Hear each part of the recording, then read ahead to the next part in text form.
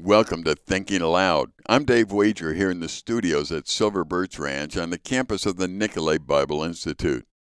Deuteronomy chapter 3 verse 2 says, "But the Lord said to me, do not fear him, for I have given him and all his people in his land into your hand, and you shall do to him as you did to Sihon, the king of the Amorites, who lived in Heshbon." Do not fear the powerful, for God is more powerful. Do not fear the mighty, for God is more mighty. Do not fear the influential, because God is more influential. Do not fear the intelligent, for God is more intelligent. Do not fear the plans of men, for they are dependent upon the plans of God. Let me repeat what I just said. Do not fear the powerful, for God is more powerful.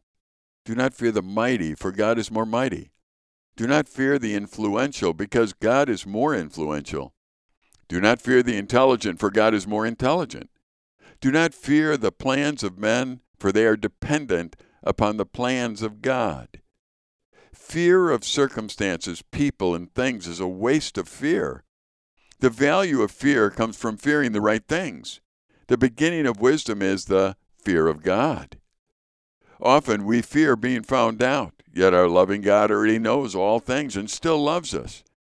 1 John 4:18 says, "There is no fear in love, but perfect love casts out fear." The right kind of fear eliminates the wrong kind of fear. And what we fear is determined by whether or not we know God. If you honestly know God, then you're not fearful of other circumstances of life, because God is the one who controls the circumstances of life. We need to understand that and live in that context. There isn't one thing that God cannot control. You and I are the ones in life that need to submit to him so that we can be a part of what he's doing, because in the end, he's the one that wins 100% of the time.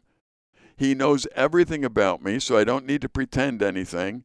I don't need to fear being found out, because God's already found out who I am. And I need to position myself so that his mercy and his grace are clearly seen in my life. And I can do that, and so can you. If we love God, and the Bible tells us that's number one in our responsibility list, then we've learned to obey God.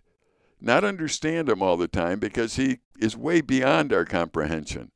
But we can obey him, and he's only asked us to do something that we can do.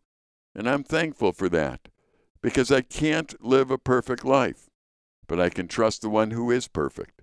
I'm Dave Wager here in the studios at Silver Birch Ranch on the campus of the Nicolay Bible Institute.